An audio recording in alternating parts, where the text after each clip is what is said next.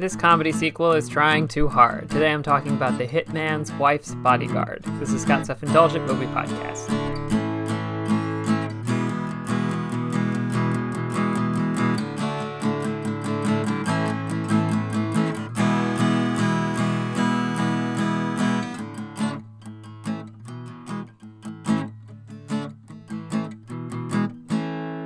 Hello, movie friends. Welcome to Scott's Self-Indulgent Movie Podcast. I am Scott, and today I'm talking about The Hitman's Wife's Bodyguard. And I was a big fan of the original movie. It's disposable, but it's very fun.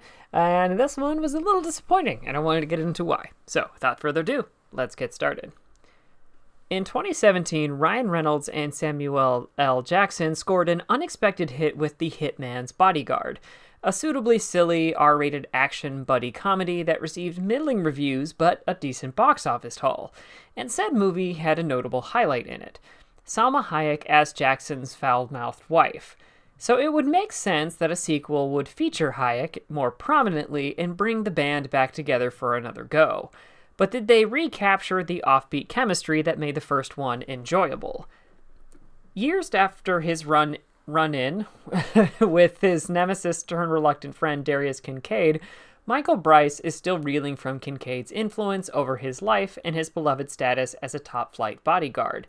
Set on relaxing and getting Kincaid off his mind, Bryce's reverie is broken when Darius's wife, Sonia, arrives literally guns blazing to get Bryce's help rescuing Darius. But when said rescue mission has unintentional consequences, the unlikely trio is brought in to take on a bitter billionaire who hopes to take down the European economy. Most of the time when a sequel doesn't work, you can point to the old "they tried to do the same thing again" argument. If the second movie is a pale or worse rehash of the first movie, it's not going to work as well. But that's not really the case here. The Hitman's Wife's Bodyguard introduces a bunch of new characters or beefs up roles for actors like Hayek, gives an absurd baddie played by Antonio Banderas, yay, a mini Desperado reunion, and even goes in directions I wish the last movie did. The last movie challenged Bryce to be less rigid, and this is the first time in both movies where he seems to fully let his guard down and throw caution to the wind. Likewise, there are some very funny plot beats, aka Jackson's hitman is shooting blanks during sex and the reveal of Bryce's stepdad. And yet, I wasn't having as much fun this time around. So what's the problem? In my opinion, this movie is trying too hard.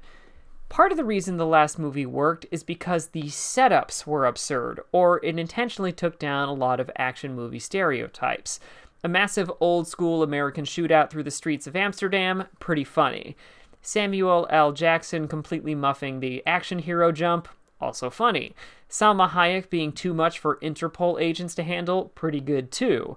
But enough of the action and setups were played straight enough to work and even out the movie's tone.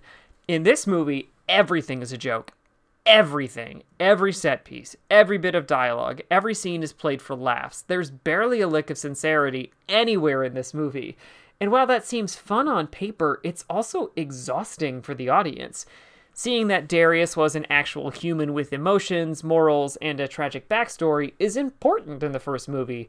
But even his human stuff in this movie is all played for laughs. Hell, the movie steamrolls a tragic origin story for Bryce.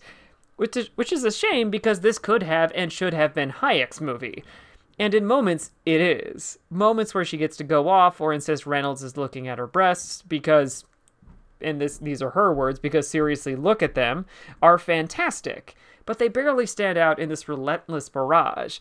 Hell, the Deadpool movies have more serious moments and less forced meta jokes than this one.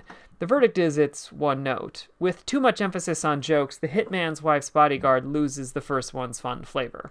This has been Scott's Self-Indulgent Movie Podcast. Thank you so much for listening. Don't forget to like, share, and subscribe wherever you get your podcasts. And don't forget to join our Facebook group, Scott's Self-Indulgent Movie World, for the latest reviews, discussions, and more. See you next time, everybody, and stay safe.